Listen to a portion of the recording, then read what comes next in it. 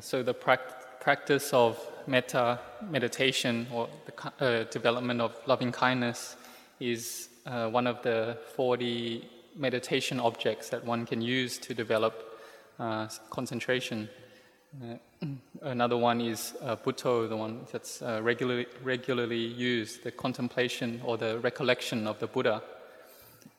So one can use the 4 divine abidings, which we call the Brahma Viharas, on contemplating on or developing loving kindness, compassion, sympathetic joy, and equanimity.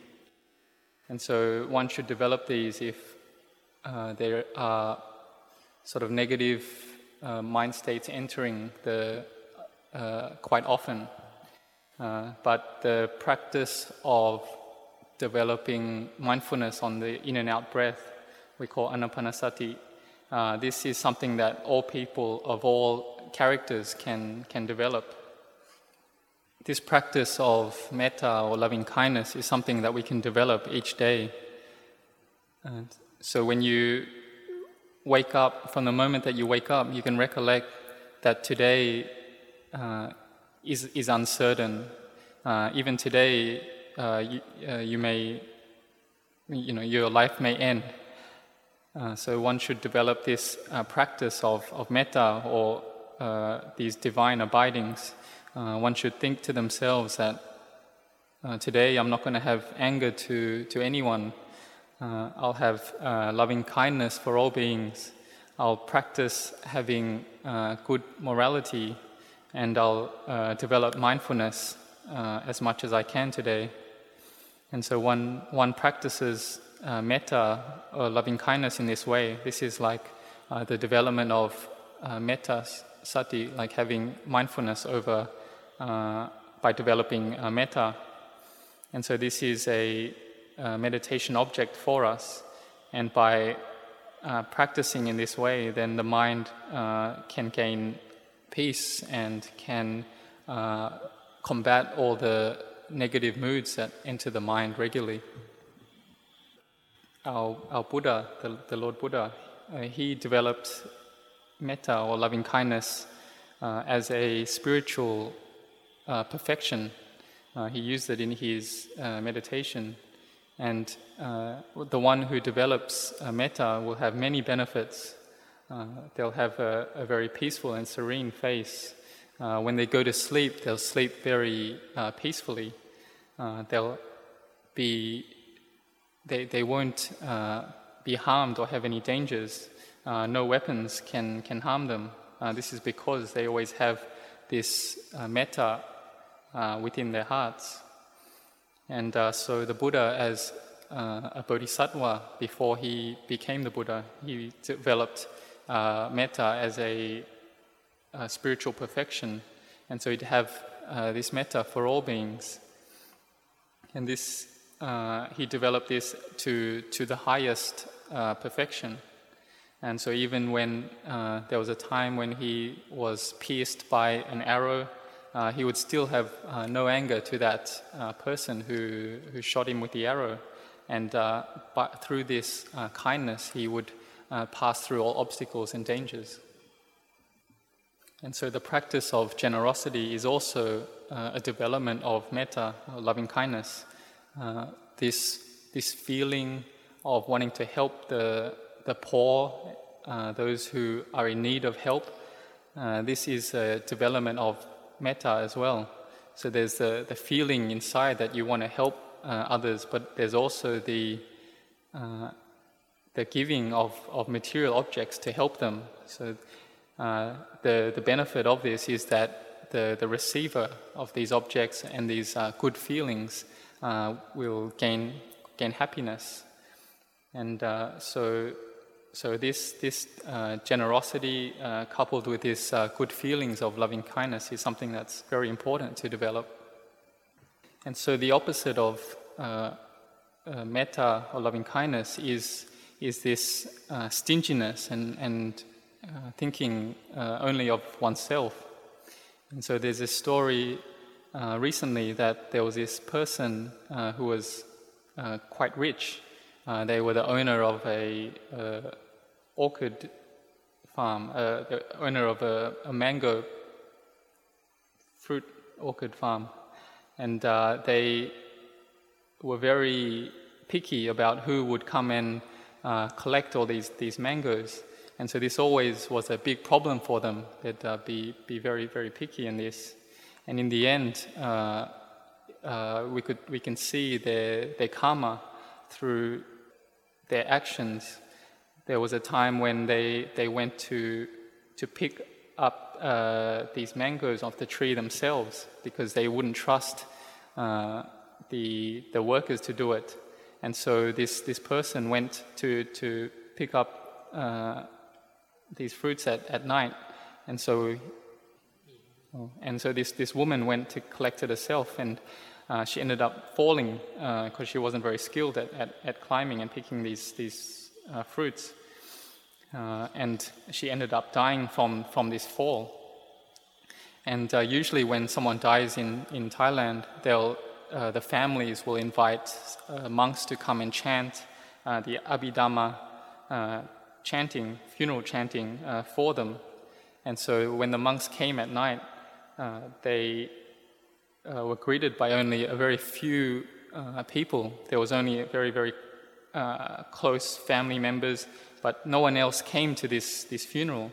And this was because this person had never developed metta in their life.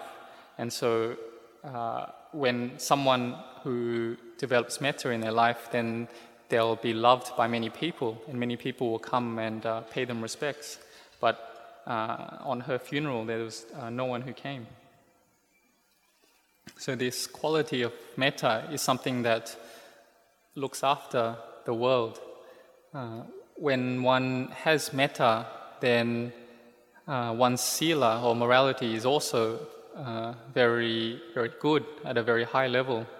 This is because if one has metta for others and oneself, then one won't steal or take what doesn't belong to them. They won't want to kill or harm other living beings. They won't lie or say false speech to others because they believe in truth. And they also won't harm themselves by taking intoxicants. And so these 4 divine abidings, including metta, then when one develops this, then one is able to maintain a very strong foundation in morality. And this foundation in morality leads one to develop concentration and eventually wisdom, and to seeing the Dhamma. So at the beginning of developing metta, one must develop metta or love for themselves. One first can use the meditation mantra Ahang Sukhito Homi, or this translates to may I be well and happy. And so one can use this as a meditation mantra, may I be well, may I be happy, and repeat this over and over again as a development of concentration.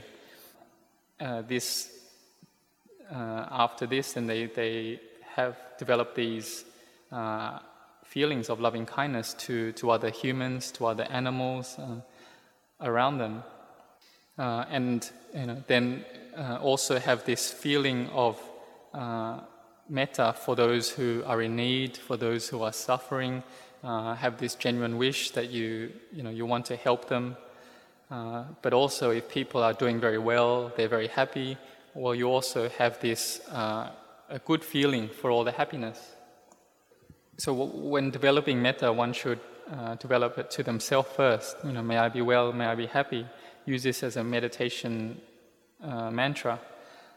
And when one has these good feelings for oneself, then they can start developing metta to their loved ones.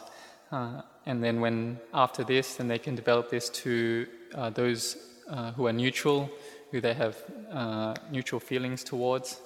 And one shouldn't develop metta, or one shouldn't start developing metta to those that one has negative feelings or a lot of anger towards.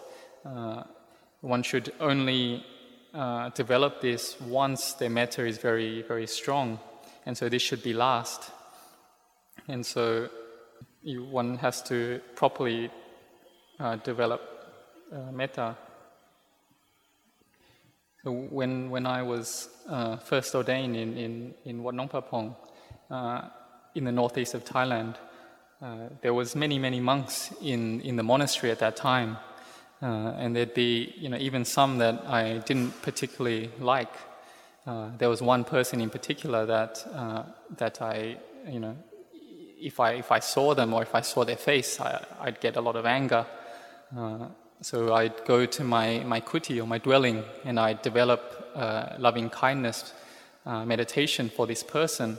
And so I would develop it to the point where these feelings of anger would disappear, and the mind would be very cool and peaceful. But then I'd come out of my kuti and I'd see this person again. Just by seeing his face, then these feelings of anger or dislike started to enter again. And so then I had to go back and develop loving kindness again. These feelings of dislike for other people, it's just that people are very different. We tend to like the people that are similar to us and dislike the people who are different from us. And so if there are people that we dislike, then one should have a lot of patience, bear with these negative feelings, and this bearing with it is the development of morality as a perfection. We're not harming others in terms of our body, our speech, and our actions. Body, speech, and thoughts. And so, the more we develop this metta, the more the mind is able to feel cool and peaceful, and eventually you'll be able to forgive these people, to understand them, and to be able to let these negative feelings go. One just practices like this until one can truly let go and truly have this Dhamma arise within them. And so the Venerable Ajahn Chah, the level of his metta was extremely high. And so for this reason, the monks and the lay people, they all loved Ajahn Chah.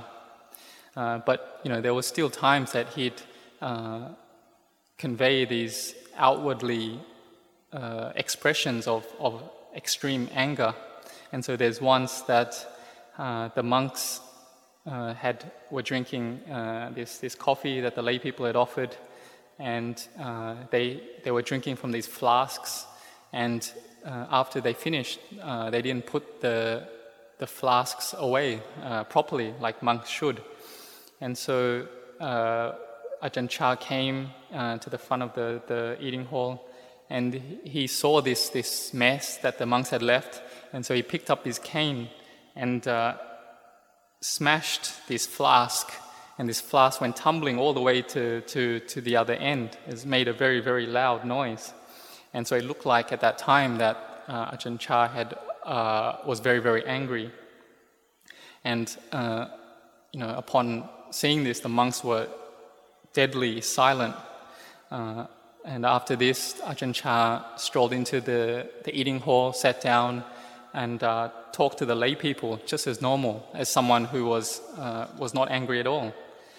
This is someone whose mind is very developed. They're able to separate feelings of anger and the mind. They're not together, or they're not as one. And so, in this way, Ajahn Chah was using this to teach the monks. And I think at that time, none of the monks there would have eaten anything delicious. I'm sure they would have lost all their taste for the food because they were so scared of Ajahn Chah. So at Nong Papong, at Wat Nong Papong, back in those days, there was this deer, and Ajahn Chah named it Mick, and so he'd keep calling this deer Mick, Mick, and then would feed it some sticky rice. And so the lay people, they always want to see this deer that the Ajahn Chah had so much kindness for. But there was one night when a monk had a vision that they saw a body of a woman and the head of a deer, and and they saw that this half woman, half deer had died, and later and then in the morning they found the Mick, the deer, had died. It had eaten some of the monk's cloth, and later on, when they inspected the deer's stomach, they found this cloth. And so, all of you should practice to develop metta or loving kindness as much as you can. By developing this metta, then one's mind can get concentrated and peaceful. One can start to contemplate and see the body as not a self, not a being, not ours. And in this way, then they're able to see the Dhamma and to become a Sotapanna, or to attain to Sotapanna. And so basically the practice of developing metta to each direction, to the 6 directions, is just the development of metta having no boundaries. And so Ajahn Chah, he would teach his monks as well to develop metta, especially if they went on tudong or wandering in the forest. They should have metta to all beings, all animals, and to develop some other, to chant some other verses regularly. And this was in order to keep them safe and protected from all the dangerous animals that were in the forest. But sometimes, in order to develop metta, we have to actively think of it and actively develop it. But sometimes metta, you're not quick enough to develop it. There was once when I was on tudong in the forest, and suddenly a cobra just appeared, a black cobra, and there wasn't enough time to develop metta. The mind straight away came into samadhi, and it would just stay there in this state of samadhi. And the cobra didn't want to back off, and I was still. And so this was a type of metta, sort of internal metta within the mind already. The mind's base was already in this feeling of metta. And so for 15 minutes, the snake didn't want to back off, and I wouldn't move. And so after this period of time finished, then the snake slowly backed off and disappeared. There was even once when I was leading a group on tudong in the forest. We were driving to our spot where we would practice meditation, and it was then that a group of about 10 elephants, wild elephants, came and surrounded our cars that we were in. And these were very, very dangerous elephants. And you could tell that they were quite angry, and you could tell this by their ears. Their ears were straight out, very, very stiff, and you know that this is when you're in danger. And so this is when I developed metta or kindness for all the elephants. And after a while, they could receive this metta, and slowly they started to flap their ears, and so you could tell that the danger had passed. And so after that, they went away, and our group was able to avoid this danger. And so, if any of you have feelings of anger, then please develop this metta or loving kindness for yourself and others. Does anyone have any questions? We'll follow by questions. In sitting, how many maximum types of meditation can we do in a single sitting?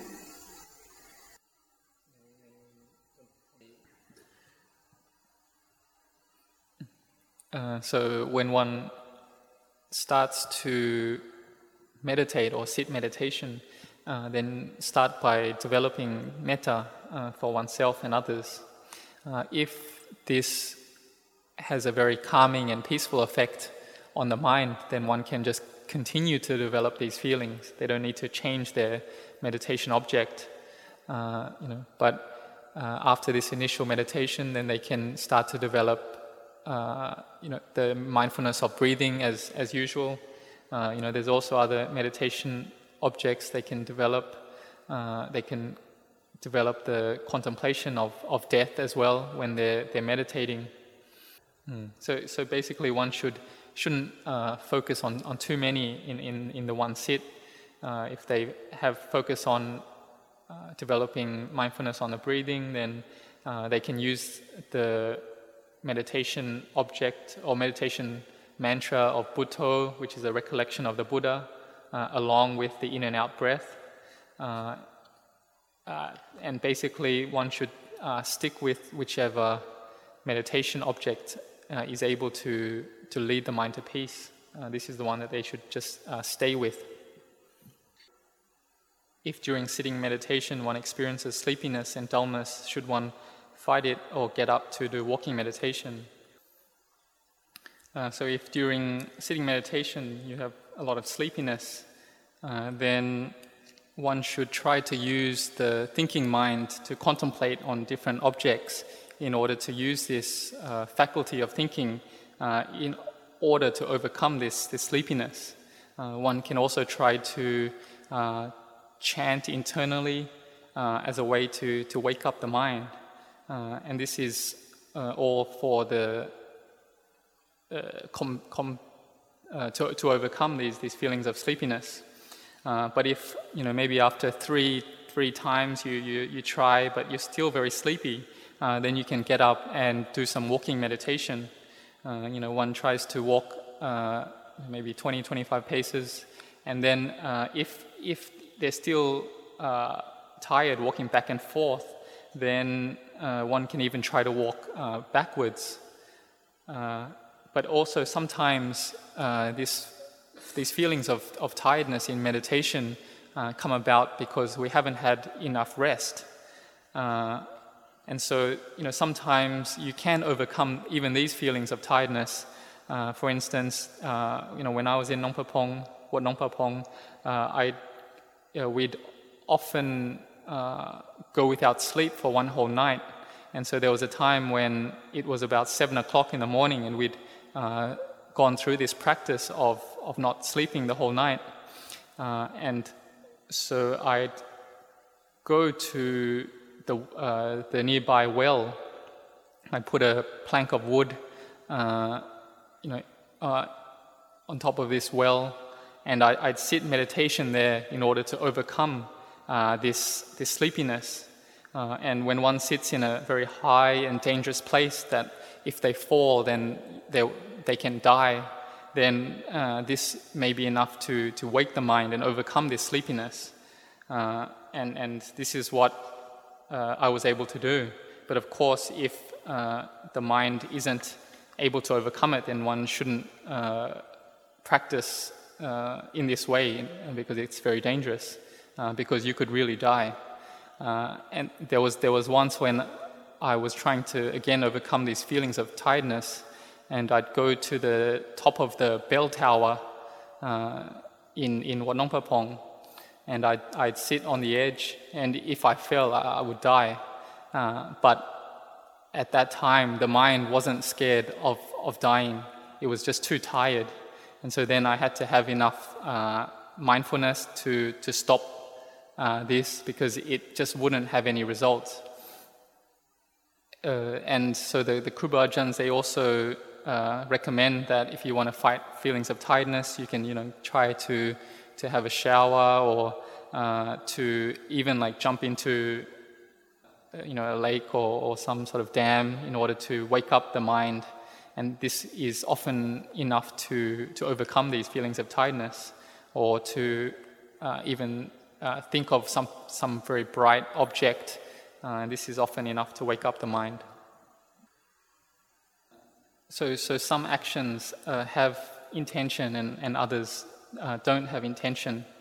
And so some actions that come from wanting to hurt others or to scold them, these have intention and lead to karma or to results.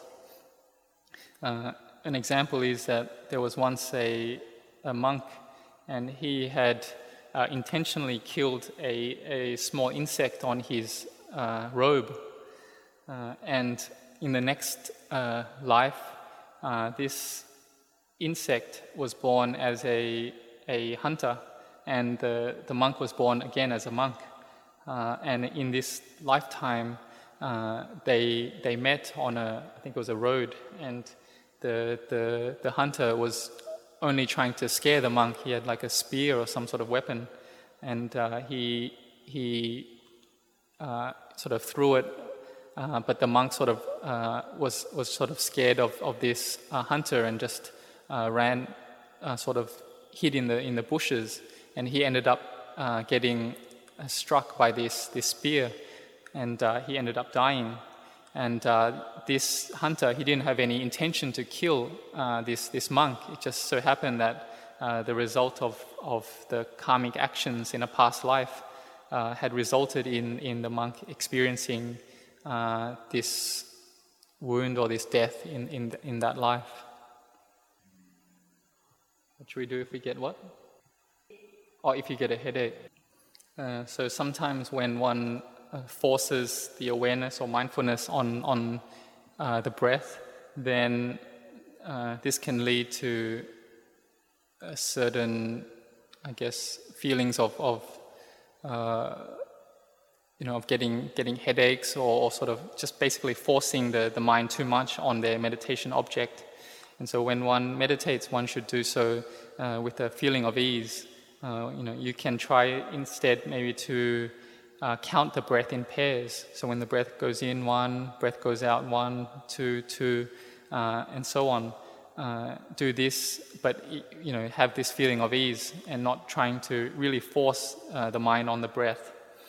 You can also try to think of the virtues or recollect the virtues of the Buddha.